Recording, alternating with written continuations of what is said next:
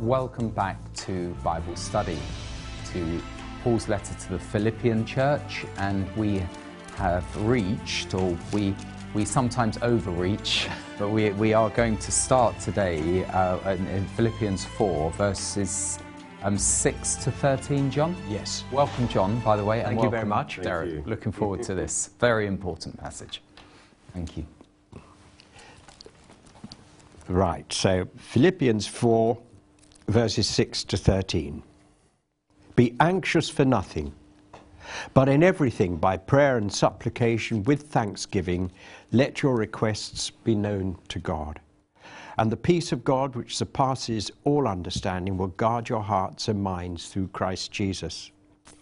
Finally, brethren, whatever things are true, whatever things are noble, whatever things are just, whatever things are pure, whatever things are lovely, whatever things are of good report, if there is any virtue, and if there is anything praiseworthy, meditate on these things. The things which you learned and received and heard and saw in me, these do, and the God of peace will be with you.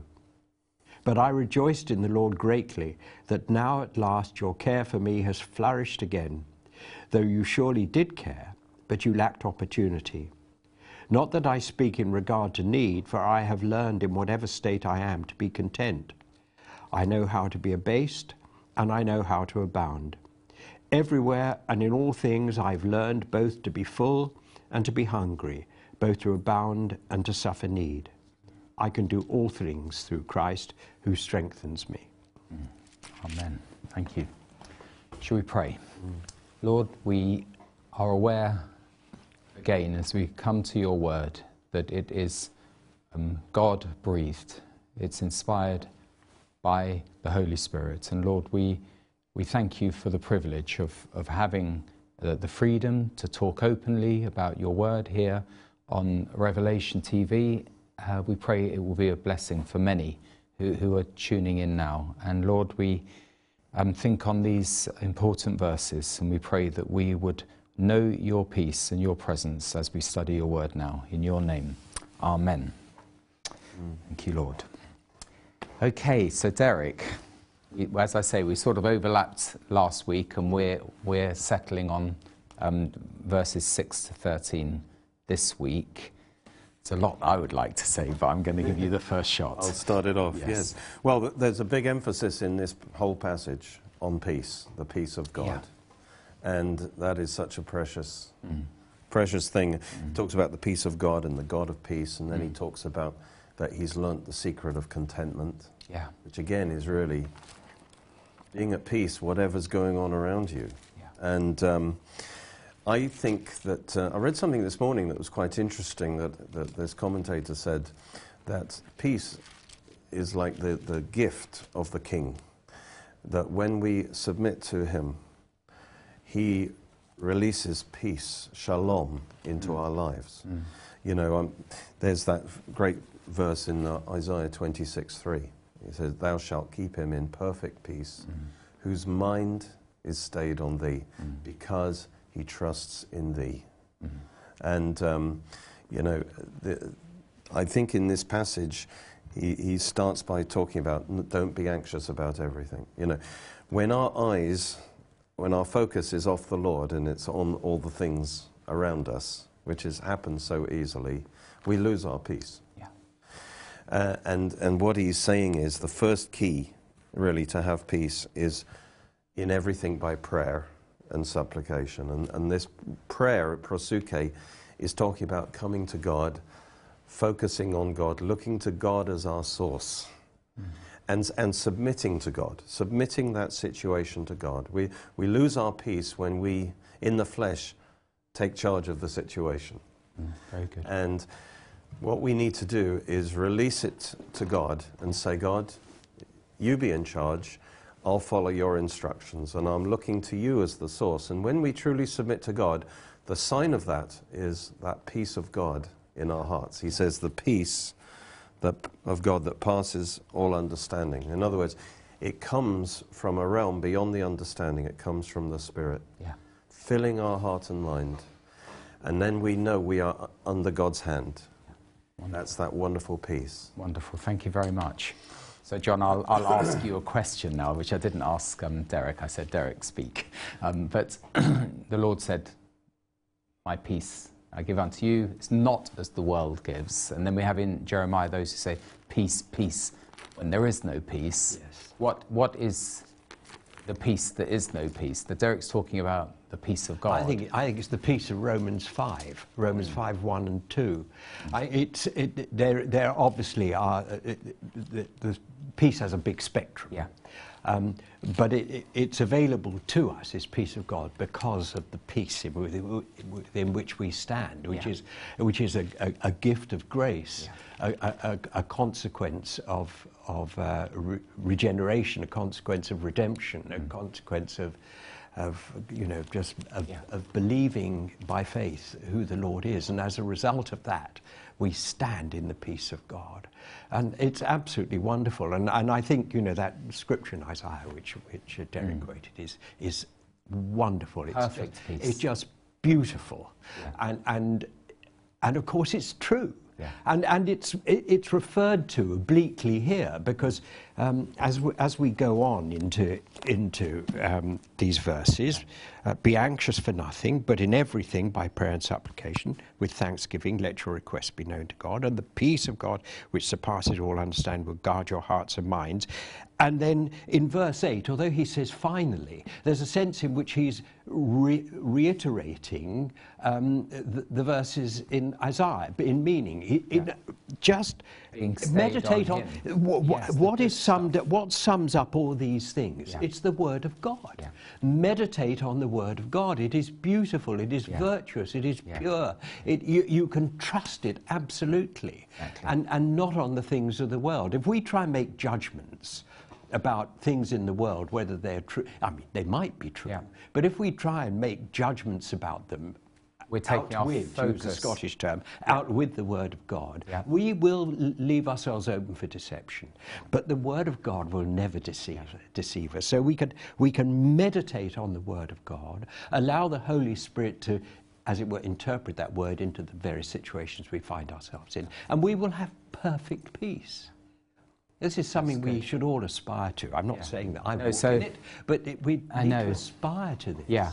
So, so I hesitate to ask the question about the facts, because it's saying focus on the good stuff, but often we talk about things that are not quite right. And there is a lot of talk about peace in our world today, isn't there? I mean, there is a palpable longing for peace, but it isn't the peace that we're talking about. No, and it's impossible. It's a great aspiration, but peace between people who are divided, whether they're nationalities, whether it's a colour thing, whether it's a religious thing, it's impossible. There cannot be peace apart from the peace of God. It just doesn't exist. You might negotiate something for a short time, but you can guarantee it'll break down. Apart from the gospel, there can be no peace. And they've been trying to fix the world for generations, and they've failed consistently to fix it for anything beyond a very short period of time. You've only got to look at history to see that's the case. Exactly. Jesus is the Prince of Peace. Yes. Yes. And we only find real peace by submitting to him as our Prince, as our Lord. Yeah. And then his peace fills our heart. And actually, Colossians 3:15 says, let the peace of God rule in your heart as the umpire. And in other words, once we receive, we have peace with God, so we have that, and then we have the peace of God. That's the God of peace in us, and he will guide us through his peace. Let the peace of God rule in our hearts. So once we've submitted it to God and given whatever is bothering us, we make that request to God and say, God, I'm asking you to take charge of that. Then his peace comes in us, and then we have to obey that peace. But at the same time, we've got to protect our mind against negative thoughts. So, as you say, sometimes we have to face negative realities. Yeah, the one that's in my mind, there's the slogan that's used a lot: peace and justice, peace and justice, and but it's not what we're talking about. It's the justice that's what I think is right kind of justice. It's a human concept, and that is a pity. And the Lord says, it's the peace that I give is not what the world gives. And that was my question, really. What is the peace that the world gives? And how is that lacking in terms of the peace that God gives? It's just a word. It's a word because I think you suggested earlier that the peace that people want is the peace that lines up with their own particular viewpoint, whatever that is. And anything that doesn't line up with that, well, there's no peace, there's outright aggression or hostility. So there is no peace. But you've mentioned Romans 5, and Romans 5, reconciliation is peace with God. Right, with peace with God. And then... So how can you have peace if you're not reconciled? You can't. It's impossible, which is the point I was making earlier. And the point that Derek made, first peace with God, and then the peace of God, which flows as a consequence. And you see, but the interesting thing, though, Tim, is that there is this yearning out there because it's in them as part of who they are and created in God's image. There's a yearning for peace, which is what you're talking about. A yearning for peace and justice. But because they don't have God in their lives and they're not submitted to the Word of God, they don't understand what that is. And therefore what it is what they believe it is, which is their viewpoint. Yeah, very good. The peace, the peace that the world gives, it's an interesting point. I hadn't really thought about it. But in a way, the world is pressuring us to conform to itself. Yeah. And it's kind of saying, if you want outward peace, it's an outward peace, but compromise with the world, fit in with the world, and then you won't get any trouble from the world. And you will have this outward peace. Yeah. But then you sacrifice the awesome peace of God in you. So it's more important to be right with God, even if it creates conflict.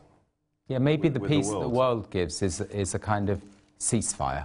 You know, it's just holding back from doing someone in, even though in your heart you want to do them in. It's a kind of, or between nations. It's not real peace because the nations are building up, for the next conflict. The Chamberlain thing, it's kind of like it's the peace of compromise that buys you a temporary peace. Yes. But you're just setting yourself up for trouble down the line. Yeah.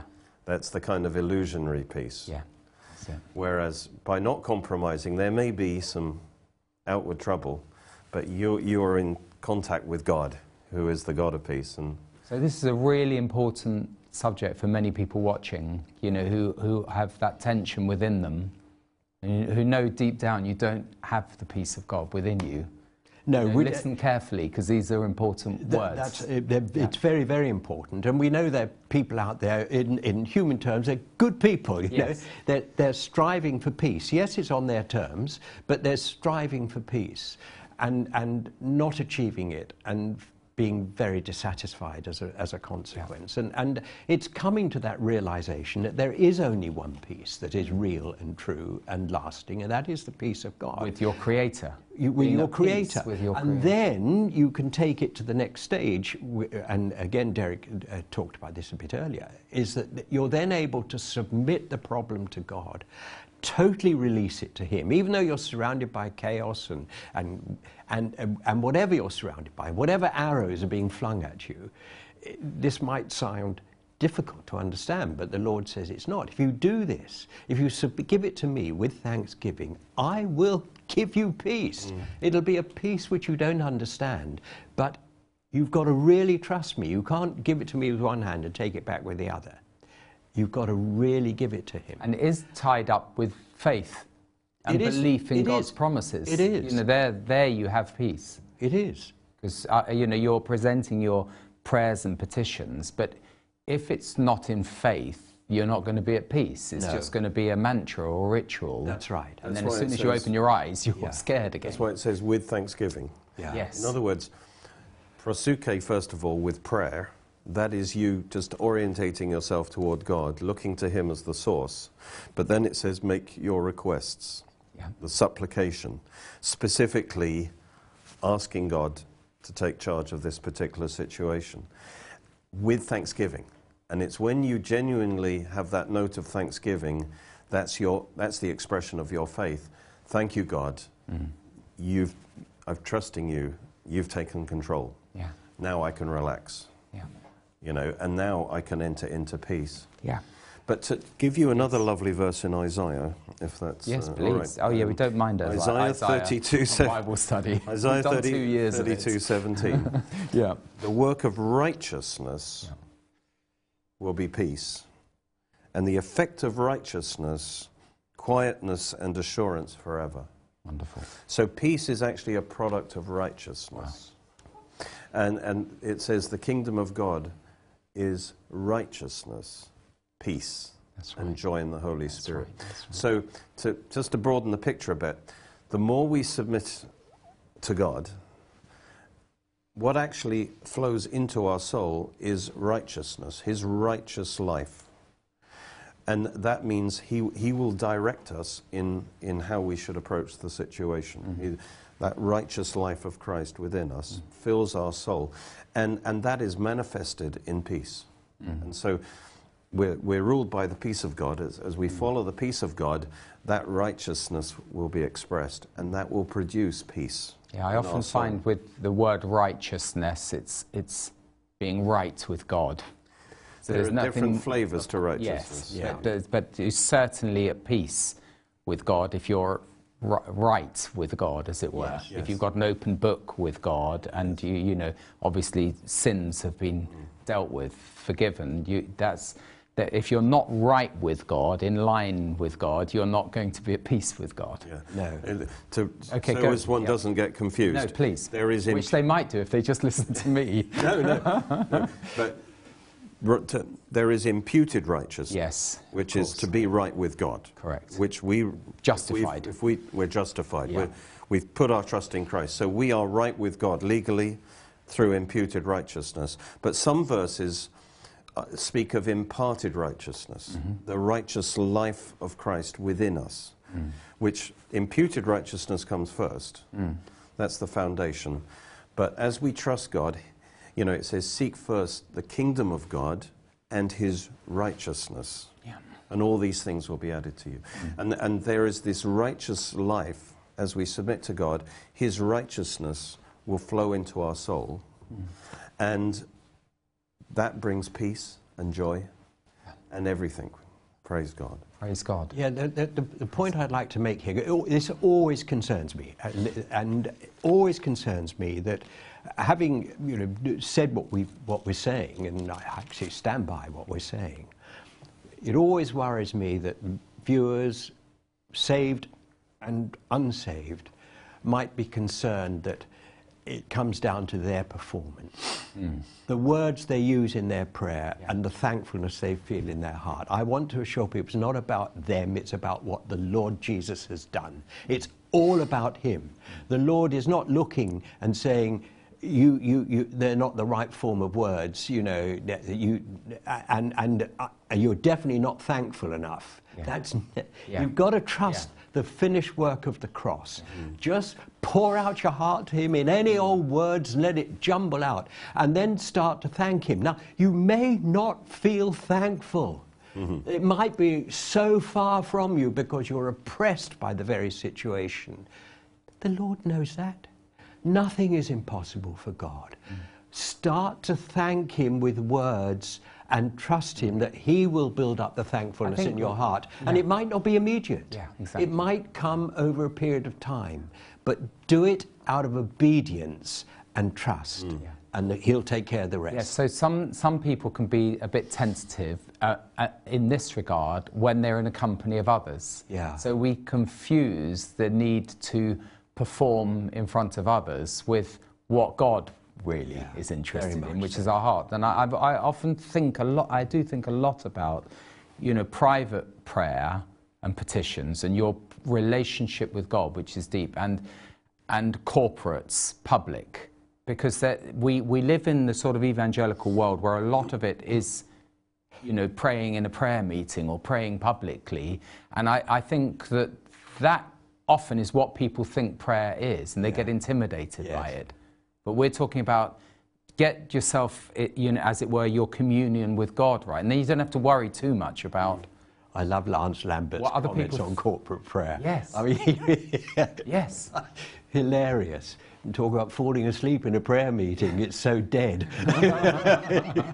And people preaching sermons to each other. You know, I think, exactly, they do. And the shopping list prayers, you know, all of that, exactly, which, you know, as though God doesn't know what you need sort of thing. You've got to recount every detail. But the Lord said that when you pray in Sermon on the Mount, pray in secret, your Father, you know, to your Father in heaven. And yet we have Daniel publicly praying and then being persecuted for it. And can we unpack it a bit? Because I think that we're all conscious, or we should be all conscious and guarded against Pharisaical performance prayers. And yet I've grown up in the evangelical world, and I've seen a lot of them. And sometimes I've been in the middle of one of my prayers and I'm thinking, oh, you know, time to, because I'm too conscious of the other people around. So it can work in an inhibitive way, but also in a showy way. Do you know what I mean? So prayer is primarily between us and God, is it not? Yes. But there's the corporate prayer and there's the amen that everyone says to a prayer. And prayer is communion with God. It is talk to your Heavenly Father as you would talk to a father. You know, he's not judging your language. He just wants you to talk to him. And you know, you don't have to suddenly adopt Elizabethan English to you talk to him. Just talk to him as you do every day. You know, Paul says, pray without ceasing. What does he mean? He means talk to your Heavenly Father all the time about things that are concerning you, about your day, about everything. That's what he means by prayer. Be in communion. Make him a part of your day, and just chat to him, and he'll chat back. So thank you very much. I certainly think that, you know, it is so important that we present our prayer and petitions and not be distracted even by self-consciousness. But what are the prayers that the Lord hears? That, you know what I mean? Here's the prayer of faith. But you know, again, we need to be careful about that, because people misunderstand. They think, I don't have faith. I don't have the faith to believe that he hears me. But the Word of God tells us if we ask anything according to his will, he hears us, and if he hears us, we know we have the answers. So if you're praying for things that are a part of his very nature, he hears you. He absolutely hears you. Based on the promises of his Word, you know, and that's where you will not be anxious. So when we were thinking of anxiety, I thought of Psalm 91. He who dwells in the shadow of the Most High. That is a powerful promise. Written by, I assume, David, although it doesn't say a Psalm of David. I'm sure it's David. You know, 10,000 can fall at your side. Your circumstances can be absolutely catastrophic. And yet, the peace of God.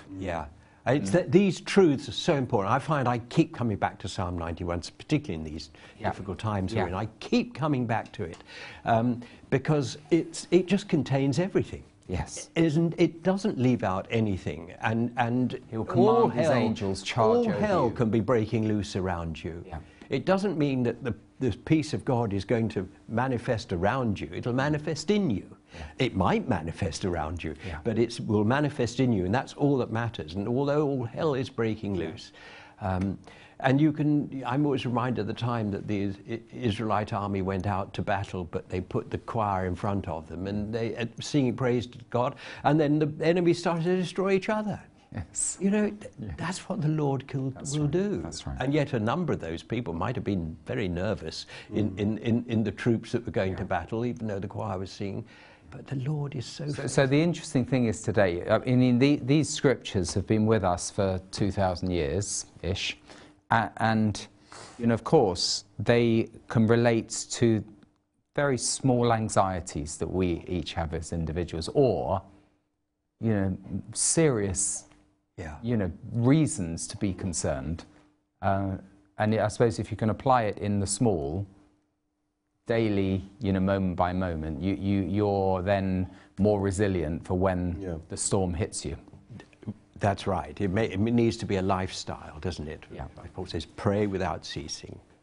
Talk everything over. Derek has something else to say, I know, on this matter. We were talking about peace, and then I sort of glided into the prayer element of it. But peace, yeah. It's just, for me, I think anxiety is something that I've had to overcome myself. Yeah. And it's when things become more important to you than God. Mm. So the practice of prayer really is to focus on the Lord, giving it to God. I know we've said it already. And then the things of earth become dimmer. Yeah. It's not like they're not important, but it's God that's the most important thing. And it's getting our eyes on the Lord, trusting in Him as our source, and then we enter into the presence of God, and the presence of God fills our soul. And now we operate out of that place, out of the life of God flowing, directing our thoughts and our life. And it says the peace of God will mount a garrison. It's a military word that will actually protect us from evil thoughts that are coming at us all the time. And in a way, you could kind of say, but we have to cooperate with that, because we, thoughts that come to us, the test is, to me, does it take me out of the peace of God? All right? So sometimes we've got to grapple with stuff in our, but if it's taking me out of that peace, I don't need to, And in a way, Paul's giving us a test thing here, is like, is it true? Is it? Yeah. So he then goes into Is it noble? Is it lovely? Good report? Yeah. It's one way of reading that would be, that's a kind of test. We screen the thoughts that want to dominate our conscious mind. Yeah. Yeah. And if it doesn't, and if it takes us out of that peace of God, I don't need to be thinking about that. Absolutely. So I have a part to play as well. The peace of God is the primary thing. It will, if I stay within the peace of God, it will protect my thought life. Yeah. But I have to also, test the thoughts. And I think there's a maturity aspect to this as well. Some people are babes in Christ. They might actually be quite ancient, but still babes in Christ, because this sort of stuff is not talked about in their churches and whatever. But that doesn't matter. What Derek is talking about, you will grow into. Yes. If you're just a babe, because this is all new to you, you've never experienced it, well, just act like a small child, and the Lord knows. And as you practice it, you'll begin to discern more. And again, it's not your performance. The Lord is equipping you to be able to discern. These are spiritual things, and you'll be able to highlight that piece, and you'll just learn. As a child learns by experience, we also learn by experience, and it's got nothing to do with physical age. So don't, I'd say to the viewers, don't feel daunted by anything we've said. Don't think, I don't know how to discern the peace of the Lord. Well, don't you think the Lord knows that? And so trust Him, and He will teach you. That's right. And the Lord said, don't worry about anything. Yes. Consider the lilies of the fields. Don't worry about tomorrow. You can't add one moment to your life. Just today. But some people, have more of a tendency to worry, as it were. You've sort of alluded to that. Some are more susceptible to anxiety, and some are not. Well, it's difficult. But those who are not, it doesn't mean they have peace. No. You know what I mean? There are people who just naturally are, have bravado, but that doesn't mean they have the peace of God. No.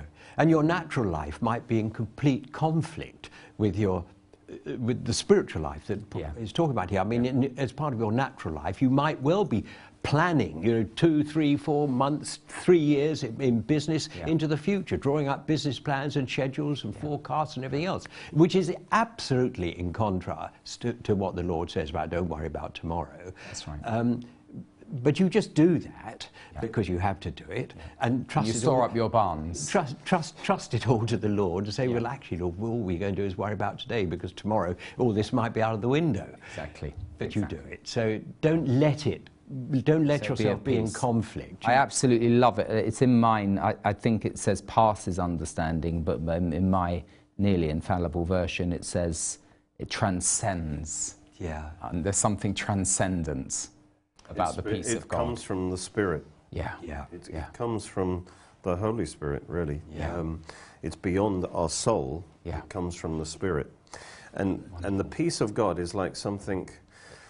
And yeah, you're absolutely right. It's a growth process because Yeah. to me, I'm like last night. I know that there was a TV program I wanted to watch, and it's like, but really, the peace of God was in my soul, telling me, go to bed early, get up early, and then you can do some nice reading and to prepare, And yet, I wanted to watch this thing, and I got into a state of overthinking and That's right. mulling and getting to bed way too late, and I know I wasn't in the peace of God. But you do have to learn, because when the peace of God is coming into your soul, it kind of carries you along. Yeah. It's really helpful to start the day just praising God. I totally agree. Focusing on God, and then you will start to experience that peace. Yeah. And then you start facing stuff in the day, but there's something carrying you, that peace of God, but we're learning how to let that peace of God rule. Yeah. And it will help us in our decisions, because we Absolutely. learn that when we're moving in this direction, I'm losing the peace of God. That's right.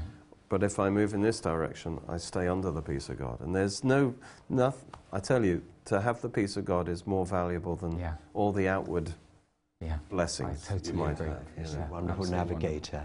Exactly. Yeah.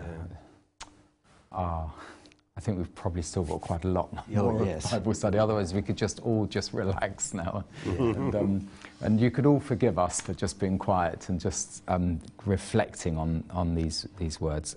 Of course, from verse 8 onwards, from verse 8, he encapsulates so much there. And I can't remember whether I've said it before, but in the foyer of the BBC, it was this verse they put as one of their objectives for the Reith, John Reith. And the first governors of the BBC quoted from this verse in a plaque in Latin above the statue of the sower, which was basically saying that the BBC would emphasise whatever is noble, whatever is true, whatever is pure, whatever is lovely, whatever is admirable. And they haven't done it. And I'm not very happy about it, I can tell you. No, and I hope that doesn't strike they've been taken over. Rev TV off Google for me saying it. But I'm afraid the BBC have breached these promises that they made to observe. And a nation that's not focusing, we've been talking very much about individuals, but organisations, nations that don't do this can't be at peace. It's almost like an inevitable consequence. Yeah.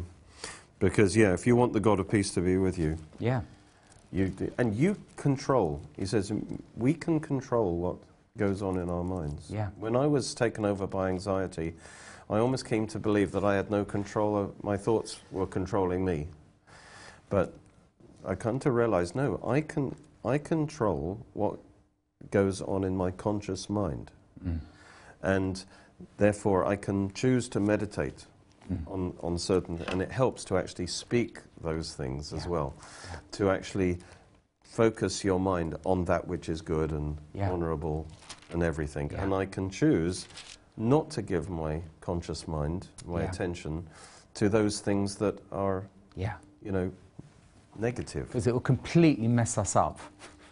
It really will. If your mind and your heart is focused on wickedness, what is not noble, what is not true, whatever is not right, it's not you. There's no way your whole spiritual being is upside down. No, and it's important.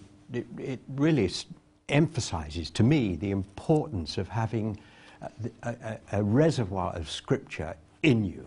Wherever it sits, I don't know, but it's in you, because the Lord can then. He's got something to work with. Now, he can work with nothing, of course. He can do anything, but invariably He'll work with Scripture. And if you have this verse here, what is it? Verse 6, the one which said, be anxious for nothing, but in everything cast your cares upon the Lord. If that's in you, then he'll bring it to your remembrance. When you're worrying, you're suddenly this scripture will suddenly come to your mind, and that's the Lord talking to you. That's the Lord saying, no, there's a better way. Be anxious for nothing. Talk to me about it. There's another thing that's coming to me now, and that is the power of gossip and people talking behind the backs of others. We've all experienced it.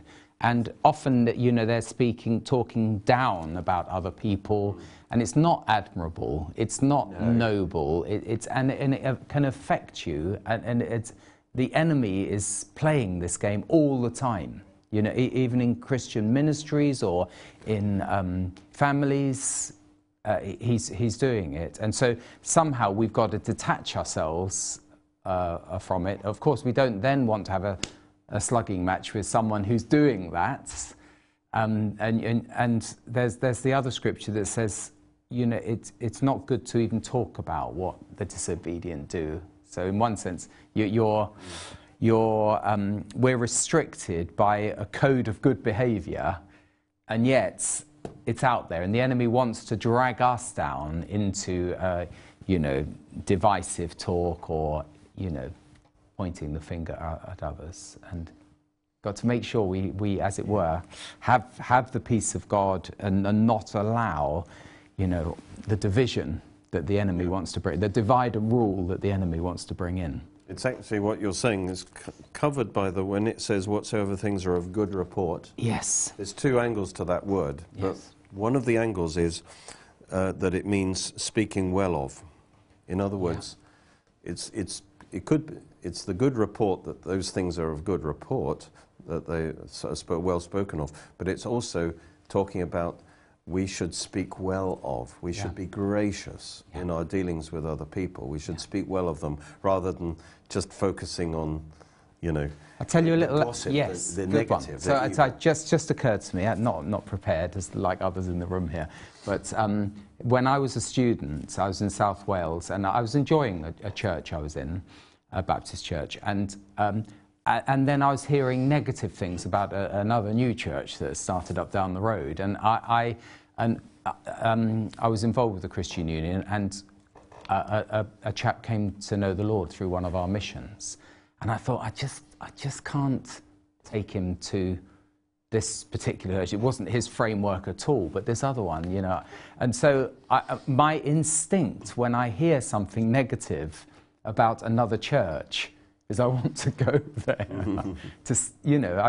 And then you discover, and I've got lifelong friends that I've made through going to a different church. It was in Cwmbran at the time, and it was a real blessing. The first people I sat down beside were, still very close friends of mine from however many years ago, and that's where you decide. No, you're not going to take on board the bad reports. You're going to prove, what is good. And it's just a lesson, really. And that's made me, I am anti-denominational, partly from that experience. I think it's just so easy to your little tribe, your thing is the only way. No, there are others who know and love the Lord, love His word.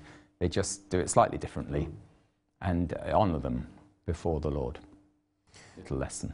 Yeah, I'd agree. I think to be real, the reason why Paul even has to say that, because you're saying, of course, this is what we should think about these things, but there's almost like a reward for the flesh in the opposite of these things, like in gossip. There's something that is tasty to the flesh in these things, and that's why there is this temptation. And I think what's important, what I've learned is, what protects us against getting pulled into those other areas that do have a reward, if you like, for the flesh, is that we must, what I'm losing is much more valuable. What I'm losing is the presence of God in me, the peace of God.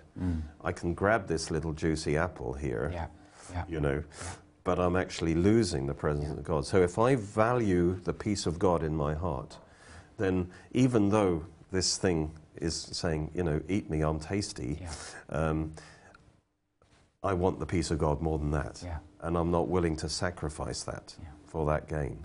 Yeah. By the way, the challenge then is to maintain good fellowship with both. Yes. So when I was at Loughborough, there was a very strict evangelical church that I attended in the evening because I loved the preaching from a pastor, Rawlinson. But they were very hostile to the church that I went to in the morning, which was a free, charismatic, open worship church. And I have to say that I loved both equally, but neither side completely trusted me because I went to the other. But you, as far as it depends on you, live at peace with all men. Yes. Romans 12, I think. Yeah. Or wherever it is. Yeah. And I always remember Derek Prince saying that, because he was charismatic, but he realized later in life that there was a tension in the body of Christ which was very healthy. Now, it's not healthy to start criticizing each other, but in terms of different traditions and styles and everything else, that's fine, because it suits that particular congregation. Now, he wasn't talking about propagating, error or anything like that. It's just that some people sit very happily with a formal sort of scenario and a type of music, and others are different. And that's okay, because it's like the body, the body is in tension, and in order to lift your arm, you have to put tension on the muscles. Yes. And this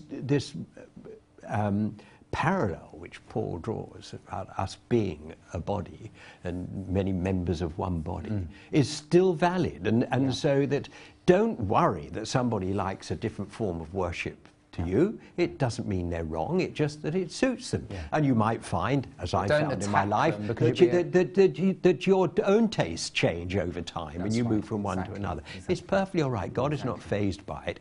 He's much more fazed about the error being taught from the pulpit, I would think. Yes. I'm not speaking on behalf of God, I'm just presuming. No, but the heresy, especially for teachers who are injecting doctrines which are that's much more important. Doctrines of demons. So wherever you go, it's fine, but be like the Bereans. Yes. And search out what you're being taught. Is it wonderful? And this is where a great place where the peace of God comes into play. And it might be, as it were, the exact opposite. I find that sometimes the peace of God is a bit elusive to me, but there can be turmoil inside, which is the other side of the coin, which is also guiding me, saying, don't. Whatever you do, don't. Yeah, exactly. Yes, you should never make decisions in haste or under stress, pressure, or anger. You're in an emotionally stirred up state. Don't, because you need to decide, let the peace of God be the ruler. So you never make decisions out of that emotional turmoil. Striking the rock. That's right. Or the ear off the servant. Just take time to submit it to God and say, God, what do you want? And then you will start experiencing the peace of God. But just one other little point from that is that, he's not saying be unreal. We do face negative things. We have to deal with negative things. It's not like we're going around pretending, we're not interacting with negative things. But the key word is meditate. What do you give your focused attention to? So you might be aware of a negative thing, but you don't meditate on it to the degree that it now destroys your peace. You have to control that. So the key is, what do you meditate on? And all of these things, as John said, it's the Word of God, isn't it? The Word of God is truth, it's honourable, it's lovely. So if we meditate in the Word of God, we will protect our mind we'll keep it in the peace of God. So now we've sort of reached verse 9, where we have that flip that you mentioned earlier, the God of peace. So we've been talking, really focusing very much on the peace of God, the God of peace. It's one of the great attributes of God. And he We will be reflect with you, on that. and in the sense that he's with you all the time, Yeah. but you will be aware that he's with Yes. you. There'll be this Yes. this communion and this recognition and this guidance. And I think, when we've been, are we okay? We're not Yes, running out of time. yeah, definitely. 10 minutes, That we've been translated out of this world into the kingdom of light, into the kingdom of his Son, and we're sojourners here, and it's quite interesting to think about that. If you go on holiday to it doesn't matter, any country, now that country might itself be in turmoil. You might never want to live there, but you have a wonderful holiday knowing that you're going to go home. And this is quite a good way to understand. We are sojourners here. We might look at the world and think, goodness gracious, it's all going to the rats, which it is. But the scripture tells us that. It tells us that the world is an evil place and it's going to be destroyed. It's not going to get better, it's going to be destroyed. But we're just sojourners. We're citizens and subjects of the kingdom of heaven. And that's what we need to remember. Yes, it's awful, but we're going home. There is a peace, isn't there, in knowing our destiny. Yeah. There's a disquiet in the heart of man, not knowing where we're going to end up. You know what I mean? So that's in the heart of those who don't know right. God's And I was word. listening to a sermon by Martin Lloyd-Jones recently, and he was talking just about that. It was given in 1958, and it sounded as if it was yesterday, and it was right up to date. And it was actually on Remembrance Sunday that he was giving it. It was the evening, and he was talking about this. What the politicians say, and they talk about sort of world peace, and we must never go to war again, and all these things.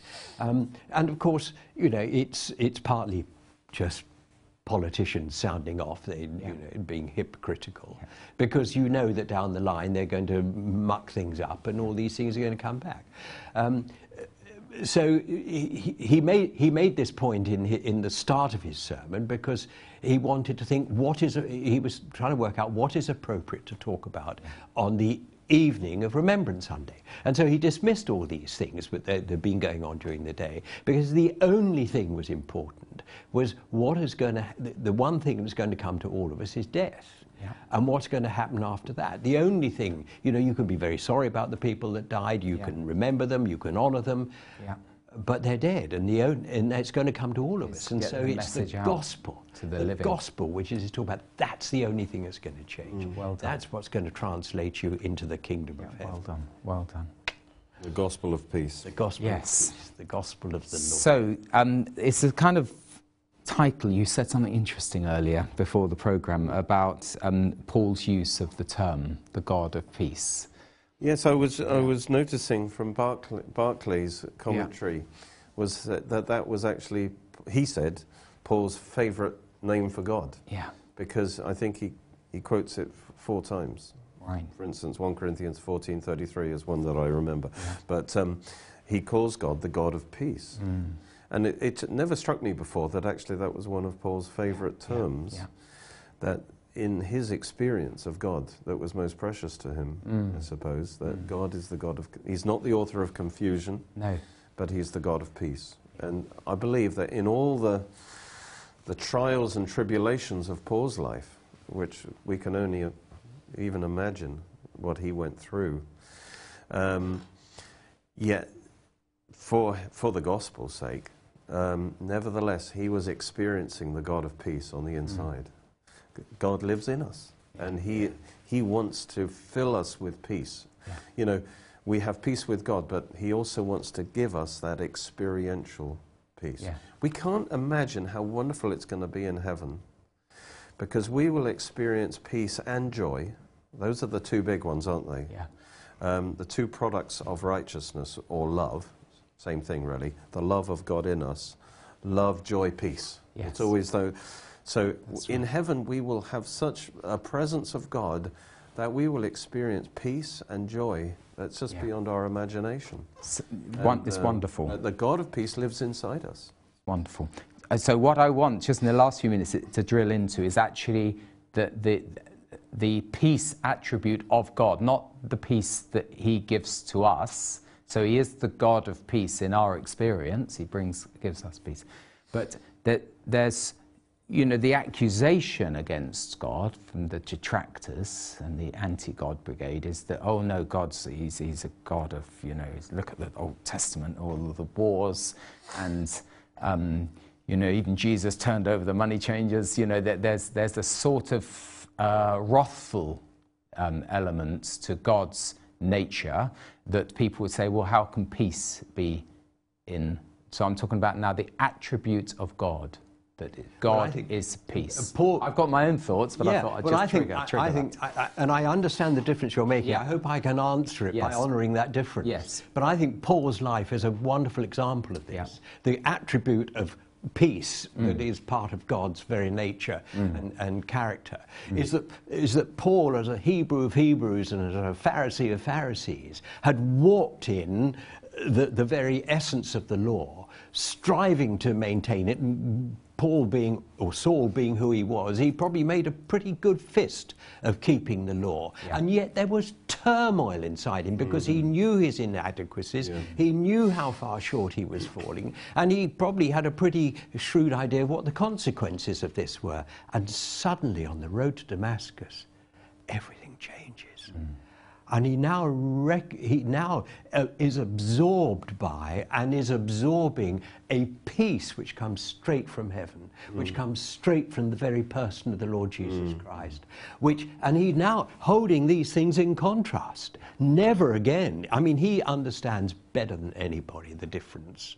Whether any of us, you know, can walk in it like he did, I don't know. But you can see he's got these two things.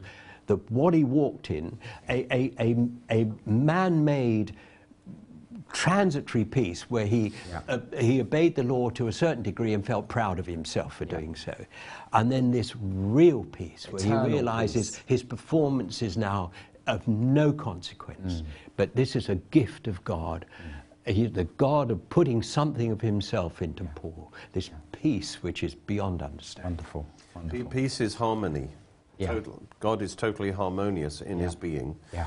And if you look at the world before sin, and if you look at the eternal state, you have total peace. Yeah. So the lack of peace in the world is due to sin. And he says there is no peace for the wicked. They are like the restless waves of the ocean. No peace for... So it's wickedness that has caused the disruption in this world. Yeah. You know, and God confronts that. That's it. But that isn't like a lack of peace. He is actually moving to move things into peace. But to do that, he has to bring sin into judgment, and he brings peace through that. But he is the source of peace. Yeah. But the reason there is a lack of peace in the world is people are not submitted to God. Their rebellion against God creates. And that's why the solution for peace in our souls is our submission to God, that we give everything to God, and we're learning how to do that, you know. But peace comes from submission and then God's righteousness in us. Wonderful, wonderful. Yeah, so the Lord Jesus, we're in the last minute or so, said, blessed are the peacemakers. And it's not a sentimental thing, is it? Peacemaking. It's actually a practical thing. So God made peace. Yeah. You know, he confronted evil. It wasn't, we have peace in our time, a transitory peace, which is basically sentimental and very popular for the moment, but it didn't address the fundamentals of Nazism. And in the same way, you know, you could say, oh, God, so he's a pacifist. You know, well, if it was such, then would he ever have confronted the forces of darkness? Would he have ever have gone through all the pain of the redemptive plan? You know, and so when I see blessed are the peacemakers, you put a capital P on it and you turn it back to the Lord Jesus and you say, blessed is the peacemaker. He's actually engineered peace through his life. So, we are justified, you know, therefore, since we are justified by faith, you mentioned earlier, we have peace with God. And that is all of him. Yes. And because we're only a few seconds left and the music's going to run, I can't ask you anything further on that. But we look forward to carrying on. Maybe our last one in Philippians next week. We look forward to seeing you. Bye-bye.